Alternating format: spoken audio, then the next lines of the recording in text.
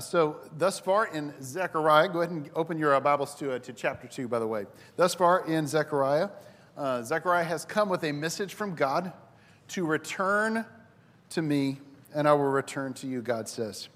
So there have been two visions so far, both of which concern the nations that are around Judah that have oppressed their nation because God has permitted them to. God has punished the nation of Judah for their sin and for their idolatry. So last week we heard about two visions that God gave to Zechariah.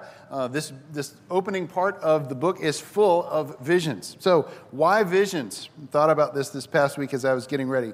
It's because the people need to see things from God's perspective. They need to see things from God's vantage point.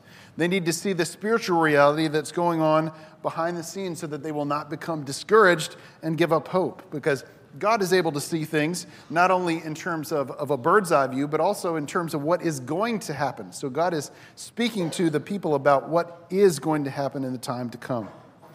So it's easy for us to become discouraged when we feel like God does not see us, and that he is not with us, and that maybe he is not helping us the way that we feel like he should. We can feel alone, and we can feel invisible at times. And in that invisibility, we can even begin to feel abandoned and discouraged.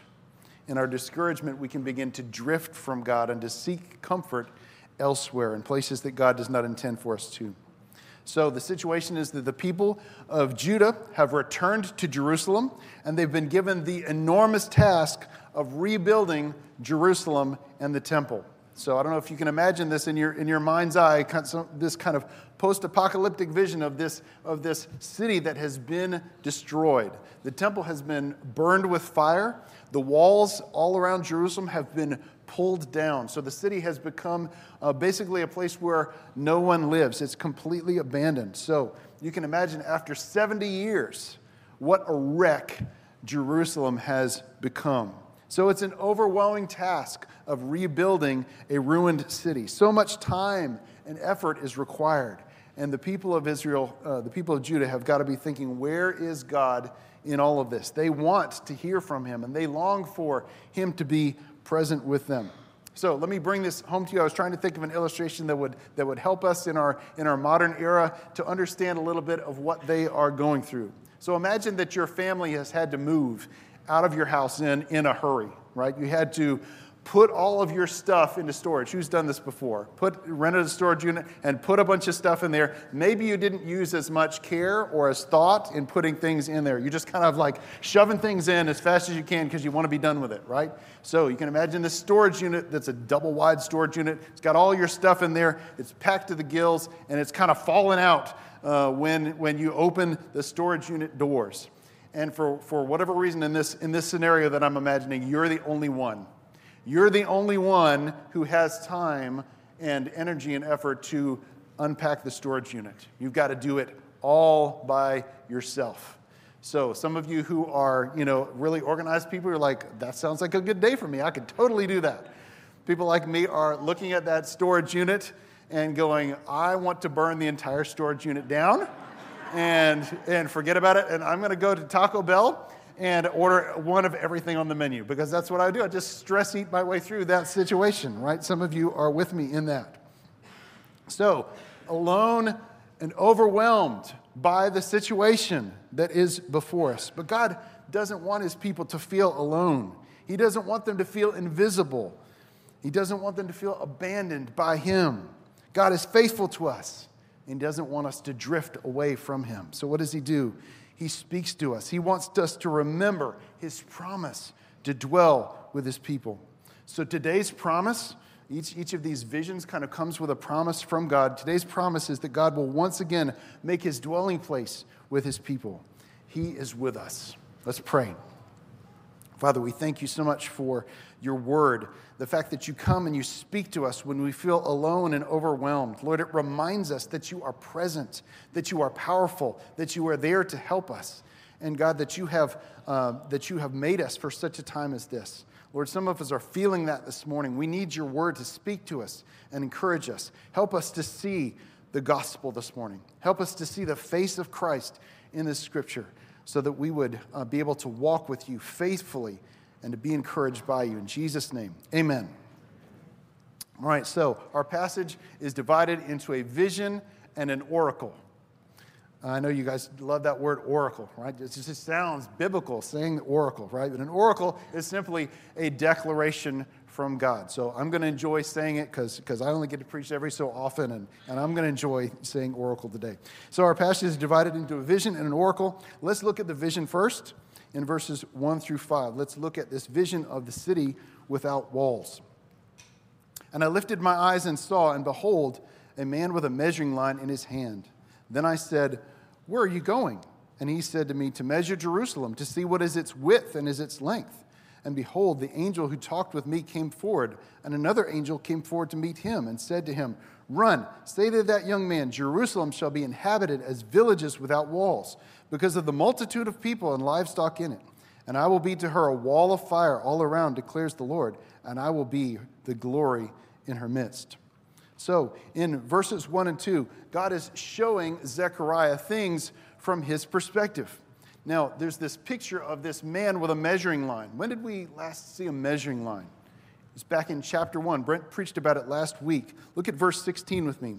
It says, "Therefore, thus says the Lord, I have returned to Jerusalem with mercy. My house shall be built in it, declares the Lord of hosts. And the measuring line shall be stretched out over Jerusalem." So a measuring line is there to do some surveying work to see what the dimensions are of Jerusalem. And it's in the context of the reconstruction of Jerusalem, to bring it back to where it used to be. So Zechariah talks to the man in the vision. You know, Zechariah was asking questions last week. He's asking questions of the guy in the vision this week. So if Zechariah were over at your house watching a movie, he'd be talking to the screen, right? That's the kind of guy Zechariah is. Like, don't go there. Don't marry that guy. That would be Zechariah watching the movie with you. But Zechariah is talking to the man in the vision. The man in the vision is ready to survey Jerusalem. He has heard that God is going to restore it, and so he's surveying it in hopes of being able to be a part of rebuilding it the way that it was. But God wants something greater than what the young man has in mind. So he sends a message with this angel. This second angel comes forward and has a message for the young man. He says, "Run and say to that young man, Jerusalem shall be inhabited as villages without walls because of the multitude of people and livestock in it, and I will be to her a wall of fire all around, declares the Lord, and I will be the glory in her midst." So 3 things are being prophesied here in this passage. The first of which is that Jerusalem will be abundantly inhabited. Right now, there's a small group of people that are kind of living around Jerusalem, but nobody really wants to live in it. It's kind of a dump. So this is the situation that God prophesied about through the prophet Jeremiah. Look at Jeremiah 9:11 on the screen with me. It says, "I will make Jerusalem a heap of ruins, a lair of jackals, and I will make the cities of Judah a desolation without inhabitant." That's exactly what Jerusalem looks like, right? It's a home for nobody but the jackal family living out there in the middle of that huge heap of stone and mess.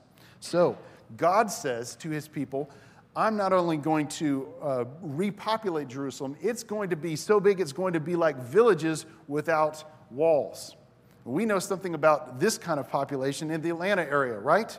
Because it used to be that Marietta was like the suburb of Atlanta. And then it became Ackworth and Kennesaw, and a lot of population headed out this way. And now, and then Cartersville used to be a podunk town. Now everybody's moving out to Cartersville. Everybody is buying up land around there. Pretty soon it's going to be White. And then Adairsville. It just keeps on going and going and going. Our city just continues to expand and expand. That's what God says Jerusalem is going to be like. There's no point in measuring it because it's going to continue to expand. It's going to be more populated than it was before. The second thing that is prophesied is Jerusalem is going to be protected by God. And there's a really cool picture that God uses here. He says, I will be like a wall of fire around you. That's an awesome image. Now, it's not the first time that God has spoken of fire being a kind of protection in Scripture. You remember that in the Garden of Eden, when Adam and Eve had to leave the garden, what was put there to keep them from getting back in? There were 2 cherubim and a flaming sword, right? Saying, you cannot come back into the Garden of Eden. You'll also remember in our study of Exodus this past year how there was a pillar of fire that was leading the people from place to place. And when the Egyptians drew close to the people of Israel, that pillar of fire stood in between the people of Israel and the Egyptians. So, this wall of fire, God says, is going to protect them. Now, a wall of fire would be insurmountable, right? There's no siege works that you can put up against a wall of fire. It's going to burn up. It's not like you can try to climb it because it's fire, right? So there's no way for people to get through. God's saying, I'm going to protect you like a wall of fire. The third thing that is prophesied is that Jerusalem is going to be filled with God's glory. Now, this is particularly cool because God's glory was removed from Jerusalem in the book of Ezekiel. In the book of Ezekiel in chapters 10 and 11, there's this picture. It's one of the saddest chapters in the Old Testament of God's glory lifting up out of the temple and being removed from the city. It's so sad because it's a picture of God's presence leaving his people. He's saying, you continue to disobey me and you continue to worship idols and you won't stop. And so I'm going to have to remove my presence from you. So God is saying, I'm going to return. My glory is going to be within Jerusalem again. Now we need to talk a little bit about what it means, this idea of the glory of God. There's at least two ways that the phrase the glory of God is used in Scripture. The first is kind of the manifest radiance of God's person. And we saw this as we were studying the book of Exodus. When the glory of God came down on the mountaintop, when Moses was going up to receive the Ten Commandments, the glory of God and his presence were so strong that people did not want to come near the mountain and touch it because his presence was so radiant and so powerful. Not only that, but in Exodus chapter 40, when they dedicated the tabernacle, the glory of the Lord filled the tabernacle so much that even Moses could not stay inside of the tabernacle. Later on, it filled the temple in the same way. 2 Corinthians chapter 5 talks about how the priests were not able to minister in the temple because the glory of the Lord had so filled that location. So God shows his manifest presence, the radiance of his person. We also saw it in Luke chapter 2. We were reading the Christmas narrative this past year. Luke chapter 2, when the shepherds are visited by the angels to tell them about Jesus' birth, what happens? The glory of the Lord shone round about them, and they were sore afraid. So the glory of the Lord is the manifest radiance of his person, and it's so strong, it's so powerful, that if God were to manifest his presence in this room, in our sinful flesh, we would want to get out of here because it's so holy, it's something that is so other than what we are. God is something that is so different than we are. His glory would make us want to leave. The second way in which we see this idea of the glory of the Lord is an attribute of his gloriousness. So this is something more like the honor of the Lord.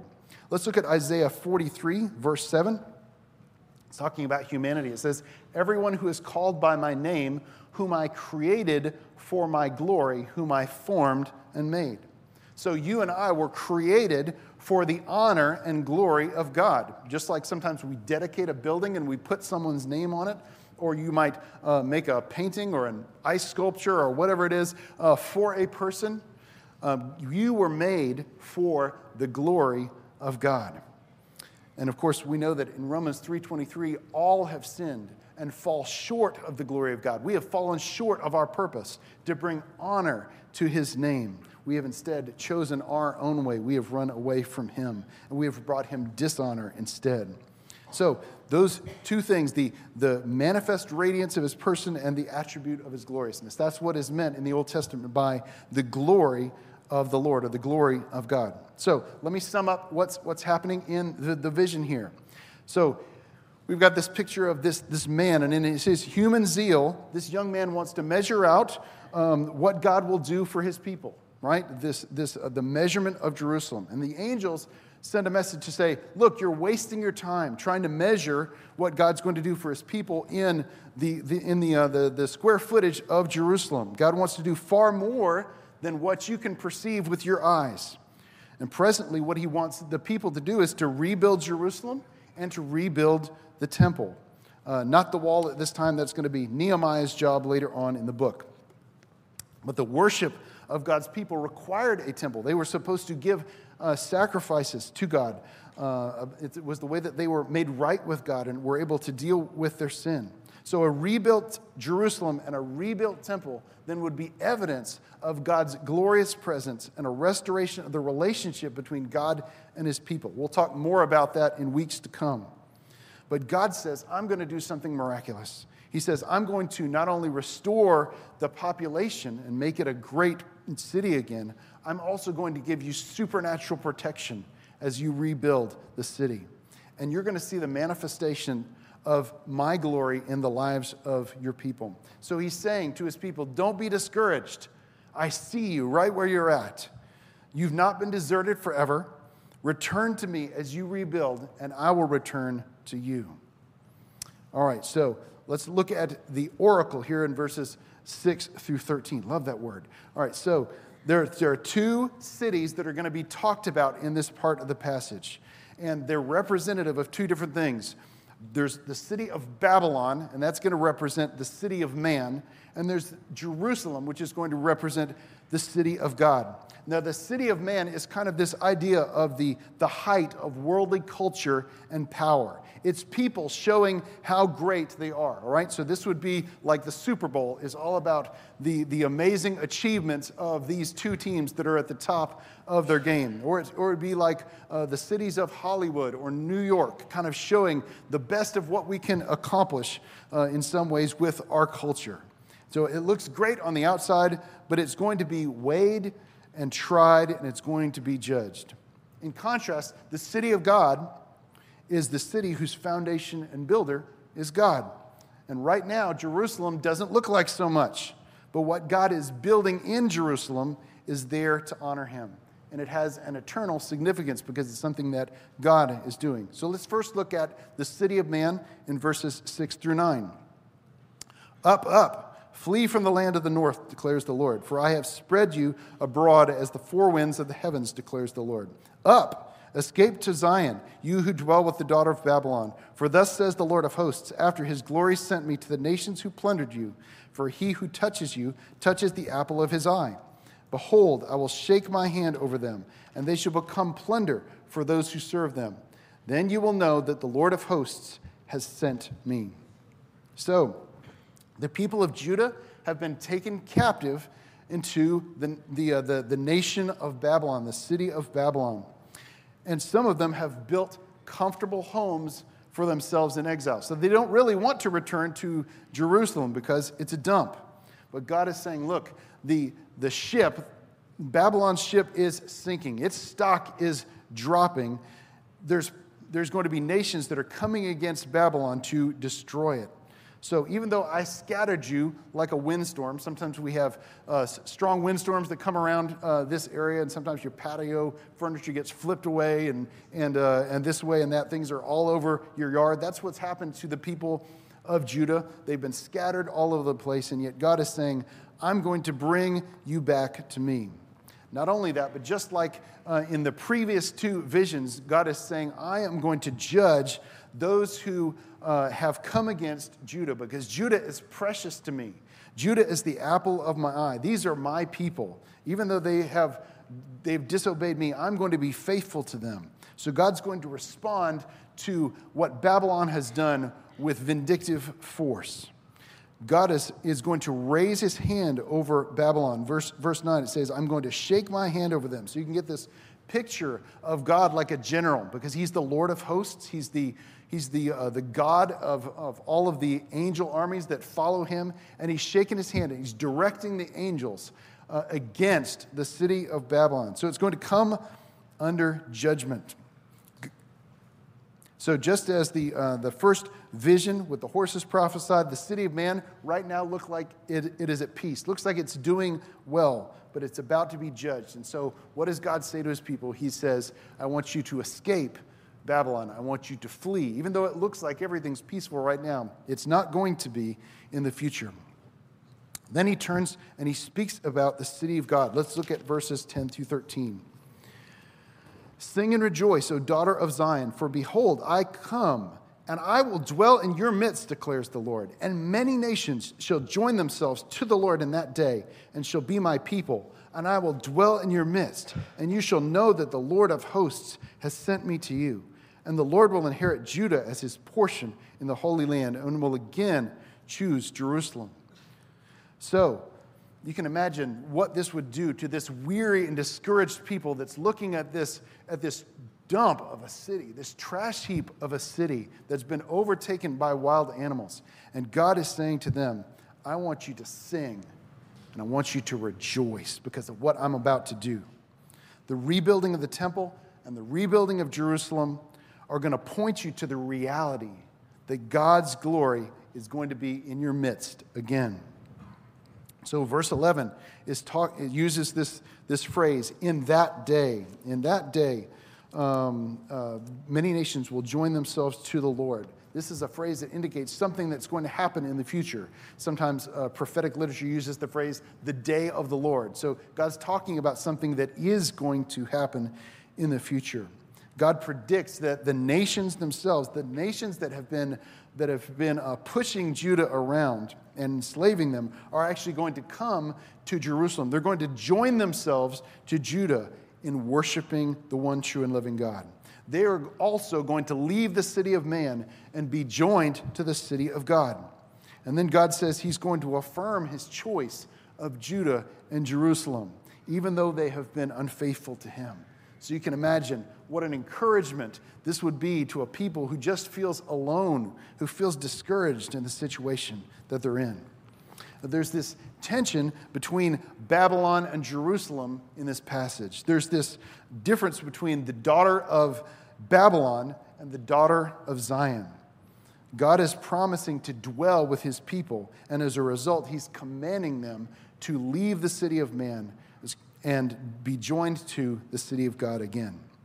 All right, so let's apply this. Let's bring it out of this ancient Near Eastern context into our situation, because God's word is always applicable.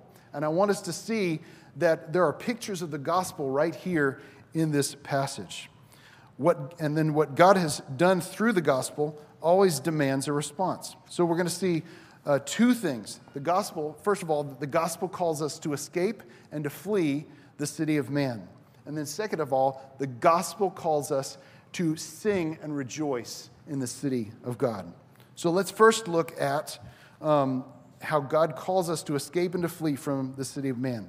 Now, in our text this morning, God called his people home from their place of captivity. They were sent to Babylon as a punishment. And you know that whatever you really want, whatever it really is your heart's desire, God will give you over to that desire to show you what your heart looks like. So God said to his people, look, you want the gods of this world? You want to worship like they do? I'm going to give you a whole nation full of people who worship other gods. You want sin, you want the pleasures of sin? I'm going to give you over to a whole nation full of sinners. You're going to see what it looks like when people do nothing but sin all the time. You don't have to worry about all this temple worship and all that stuff. You're just going to see what it looks like when people give themselves over completely to what it is that your heart desires. So, even though they were brought there against their will, they kind of become comfortable in Babylon. They become Babylonians in some sense. They build nice homes for themselves. And since it's a peaceful place during that time, they don't really want to leave. So the people of Judah were in a literal Babylon. But for us today, this has a spiritual meaning instead. Now, throughout Scripture, Babylon is this picture of the world. Now, in Scripture, the phrase "the world" is used a number of different ways, the first of which, of course, is talking about this physical plane, the fact that God made the world and everything that is in it. The second way Scripture talks about the world is the people in the world. John 3:16, for God so loved the world that he gave his only begotten Son. God gave his Son for people who live in the world, not for the planet. The third way in which we see the world used is this idea of a satanic, sin-fueled world system that is in constant opposition to the kingdom of God. So this idea of the world is that the world is infected by sin and is inspired by Satan. And yet it has this magnetic appeal to us because it continues to offer us some of the things that we used to enjoy when we were in the world, when we were still living in sin. So in Matthew chapter 4, you might remember the story of Jesus being tempted by Satan. One of the things that he was tempted with was all of the kingdoms of this world. It's the same temptation that Judah feels in this passage, that the people of Judah would want to stay where it's comfortable. They want to stay in the things of this world. So you could say, in some ways, that Jesus was tempted with Babylon. He was tempted with the best that the world had to offer. All of the comfort, all of the approval, all of the power that people want in this life was being offered to Jesus. And yet Jesus rejected it because Babylon always offers these things apart from God. It offers us comfort apart from God. It offers us the approval of people apart from God. So when Jesus rejected it, he did so as our representative. He did so on our behalf because he was going to battle for us. He was making a way for us to escape the city of man. So look at what the Apostle Paul tells us about our position in the world before we were saved. This is Ephesians chapter 2. It's a great description. It says, "And you were dead in the trespasses and sins in which you once walked, following the course of this world, following the prince of the power of the air, the spirit that is now at work in the sons of disobedience." So we were completely under the sway of worldly ways of thinking. The Bible tells us that we were actually following Satan. The world is like a big Mardi Gras parade with Satan as the grand marshal, and he's just passing out treats. He's passing out the things that would satisfy us in this life. And the Bible tells us we were all there. We were all participating in that parade. We were all being led around by the nose by Satan. And to us, it all looked right. Look at the next couple of verses. "Among whom we all once lived in the passions of our flesh, carrying out the desires of the body and the mind, and were by nature children of wrath like the rest of mankind." So, to us, all of it felt right. All of it felt good. And then what God called good, we called evil. We said, that's a nuisance. That's a waste of time. What God called evil, we would justify by saying, it just feels right to me. It's what feels right, even morally right in our minds. We could justify it. We could say this is actually the right thing to do.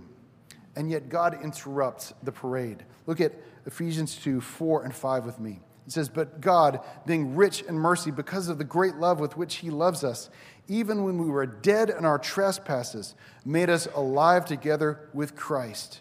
By grace you have been saved."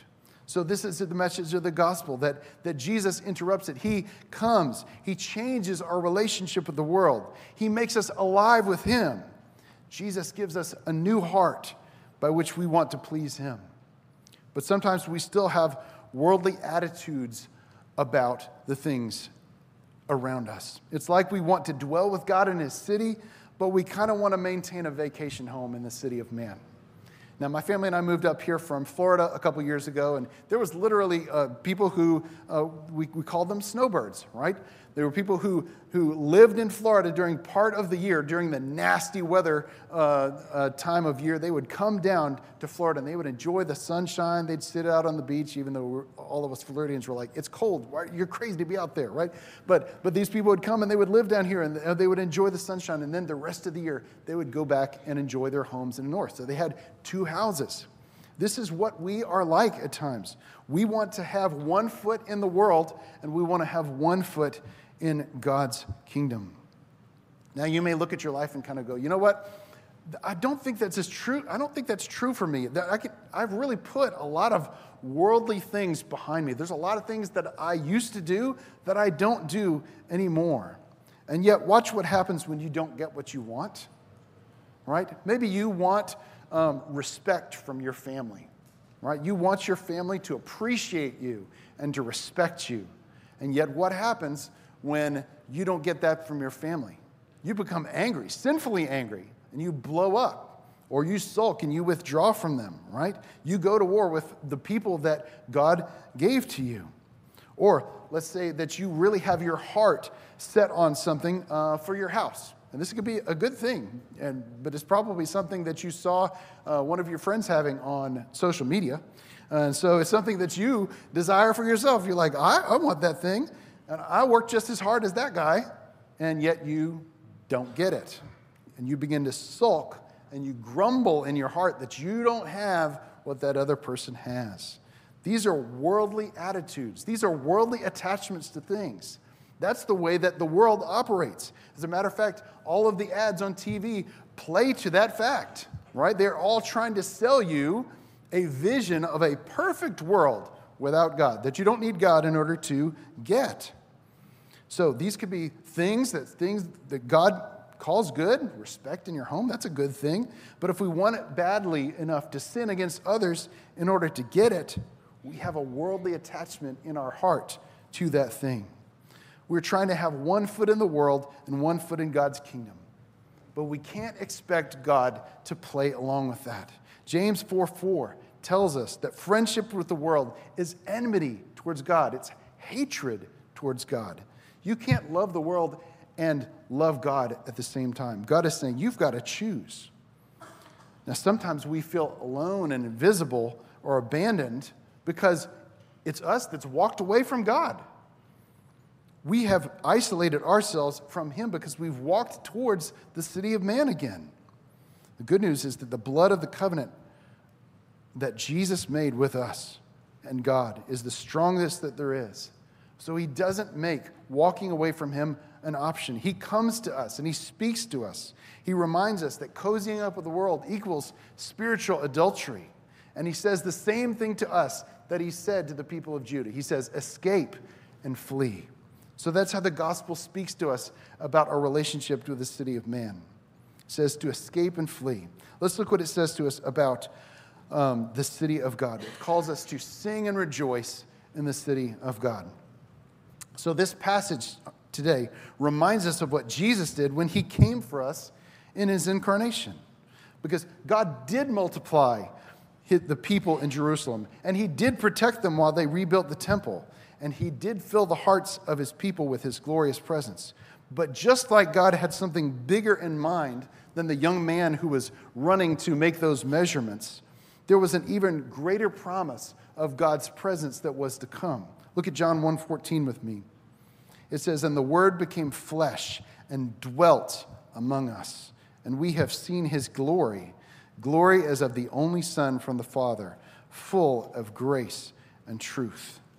Jesus became flesh.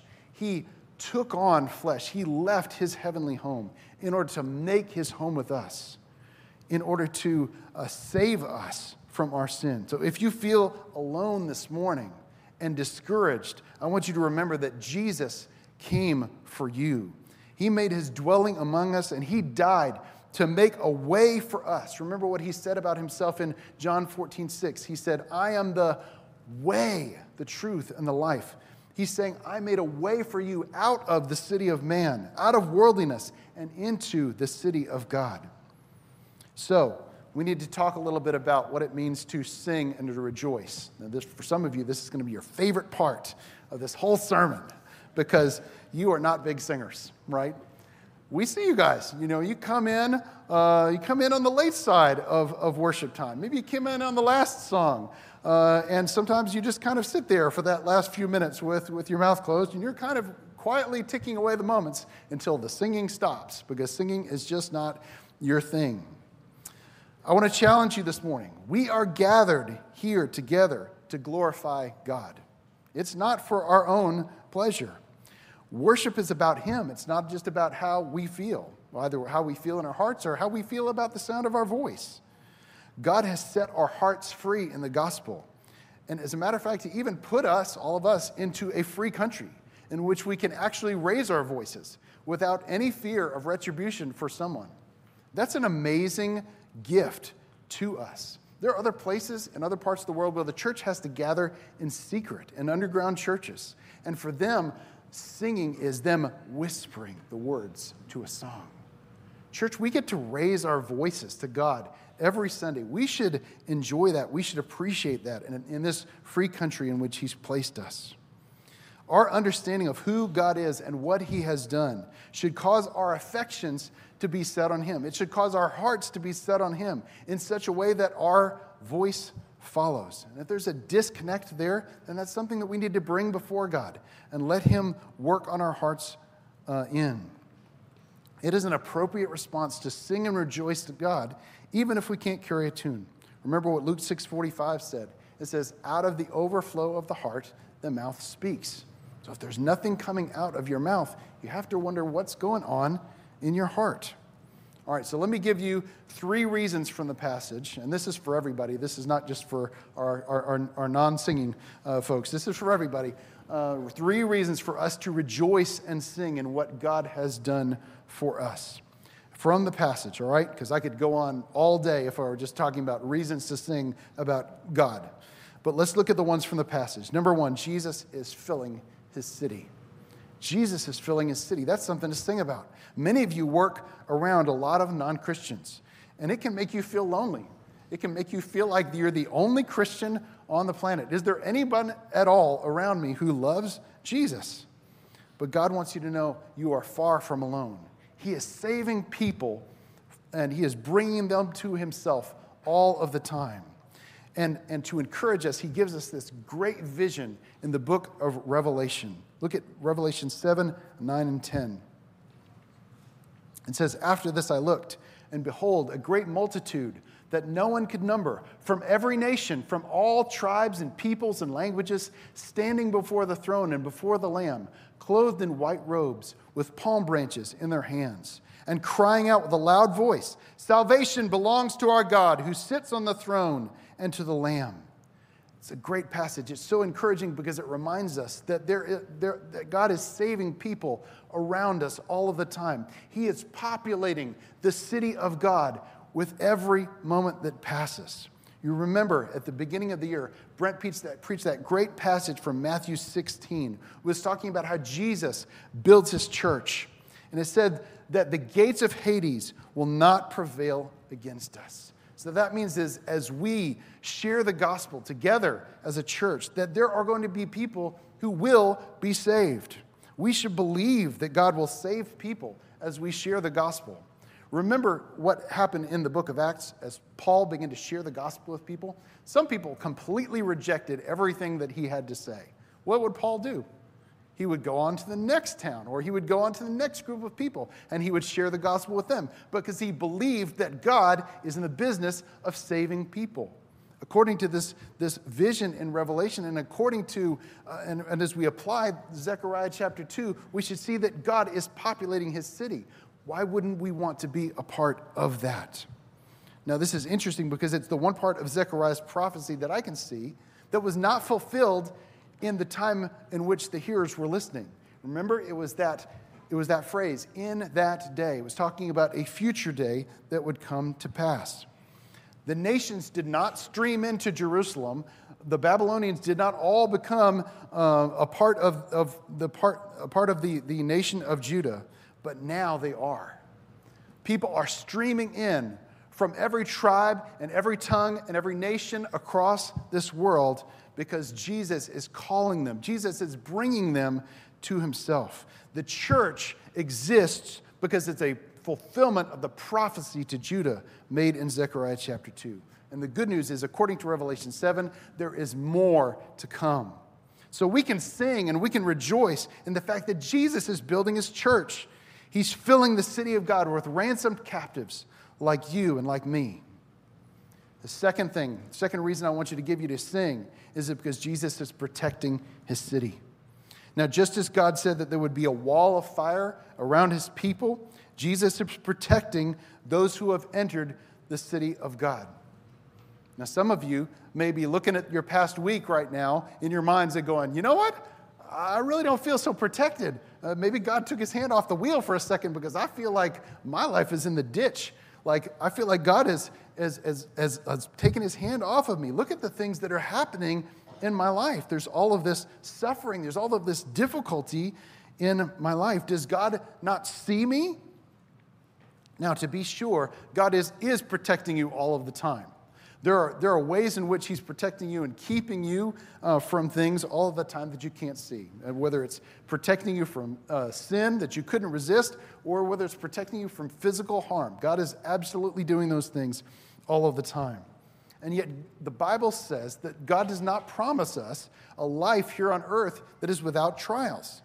James chapter 1 verse 2 says for us to take joy, because in this life we will have trials of many kinds. It's going to happen. 1 Peter 1:6 says, "In this you rejoice, though now for a little while, if necessary, you have been grieved by various trials." So God is saying, look, trials are a part of this life. And what do trials do for us? They cause us to cry out to God. They cause us to put our hands in his, because when everything is falling apart around us, his hand is the one thing that is not falling apart. We can put our hand in his, and he will lead us through, and he strengthens our faith through those trials. But the good news is that God does protect us in ways, again, that we don't see and we don't think about all the time, but we need to. God promises to protect those things which we cannot lose. I've been giving you numbers all the time, 1, 2, and 3. And my points, I'm going to give you A, B, and C here. Okay, we'll switch things up. So, letter A, things that God gives us and protects that we cannot lose is treasures in heaven. Matthew 6:19 says, "Lay up for yourselves treasures in heaven, where neither moth nor rust destroys, where thieves do not break in and steal." God gives us an opportunity here on earth each day to amass for ourselves treasures in heaven. He says that he is going to reward those things that we do in his honor, for his glory. God is going to give us treasures. So he says, lay up for yourselves treasures in heaven. Your house is going to fall apart someday. Your car is going to fall apart someday. Your new grill is going to fall apart someday. All of those things are going to fall apart, and yet God is giving you treasures that can't be corrupted by moth or rust. They can't fall apart. B, second thing that God promises to protect is an inheritance. 1 Peter 1:4 says that God will give us an inheritance that is imperishable, undefiled, and unfading, kept in heaven for you. In other words, when you are saved, when you become a part of God's family, he gives to you an inheritance. Just like I will give to my kids whatever is left after my life is through. That inheritance is given to us. And how does Peter describe it? He says that it's imperishable, undefiled, and unfading, kept in heaven for you. God is giving you an inheritance just because you are a part of his family. A third thing, C, Colossians 3:3 says, our life is hidden with Christ in God. Your relationship with God cannot be taken away in this life. If you are in Christ, that you will never be parted from Jesus. Not in this life, not in the life to come. You will always be with him. Think about what Romans 8 says. We will not be separated from the love of Christ by anything. Colossians 3:3 says to us that our life is hidden with Christ in God. John 10:28 tells us that no one will snatch us from the Father's hand. There will be no separation from us to God, either in this life or in the life to come. That God is protecting that relationship on a minute-by-minute basis. You are being protected. Your relationship with God is being protected forever in Christ. Amen? This is why Paul and Silas could sing in that Philippian jail. You remember that story from the book of Acts. They were imprisoned for the sake of the gospel. And yet, in that dark place, they began to raise their voices and sing hymns to God. They were lifting their voices and reminding themselves and preaching to others as they did so that God is real, that he has saved us, that he's made us his own. Now, isn't it interesting that we spend millions of dollars every year trying to insure ourselves against loss? And there's nothing wrong with insurance here at all. It's a good investment. But we spend millions of dollars to protect things that we absolutely can lose.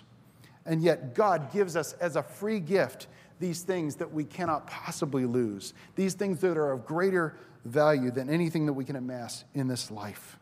So we can sing praise to God about the fact that he protects us, that he protects his city. Remember, the old hymn says, "A wall of fire about me, I have nothing now to fear." These are things that we cannot lose in Christ. All right, the third thing that we should raise our voices and sing and rejoice about is that Jesus is the glory of his city. In the Old Testament, we saw that God's glory filled the temple. In the New Testament, the glory of Christ fills his people. Look at 2 Corinthians 3:18 with me. It says, "And we all, with unveiled face, beholding the glory of the Lord, are being transformed into the same image from one degree of glory to another. For this comes from the Lord, who is the Spirit."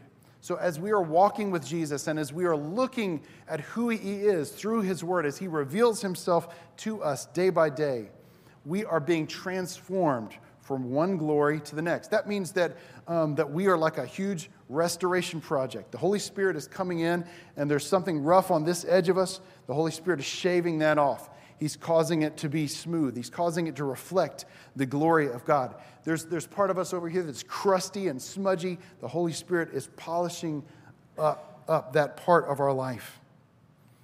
So the gospel continues to transform us because the Holy Spirit is applying the message of the gospel to us. Just as we begin to reflect Jesus in one facet of our lives, he moves on to another. He continues to refine us, moving us from glory to glory. And all of this is because Jesus has come to dwell with us. He has come to abide with us in our hearts by faith. So we sing and we rejoice because Jesus is taking us from glory to glory. Jesus is the glory of us, his city.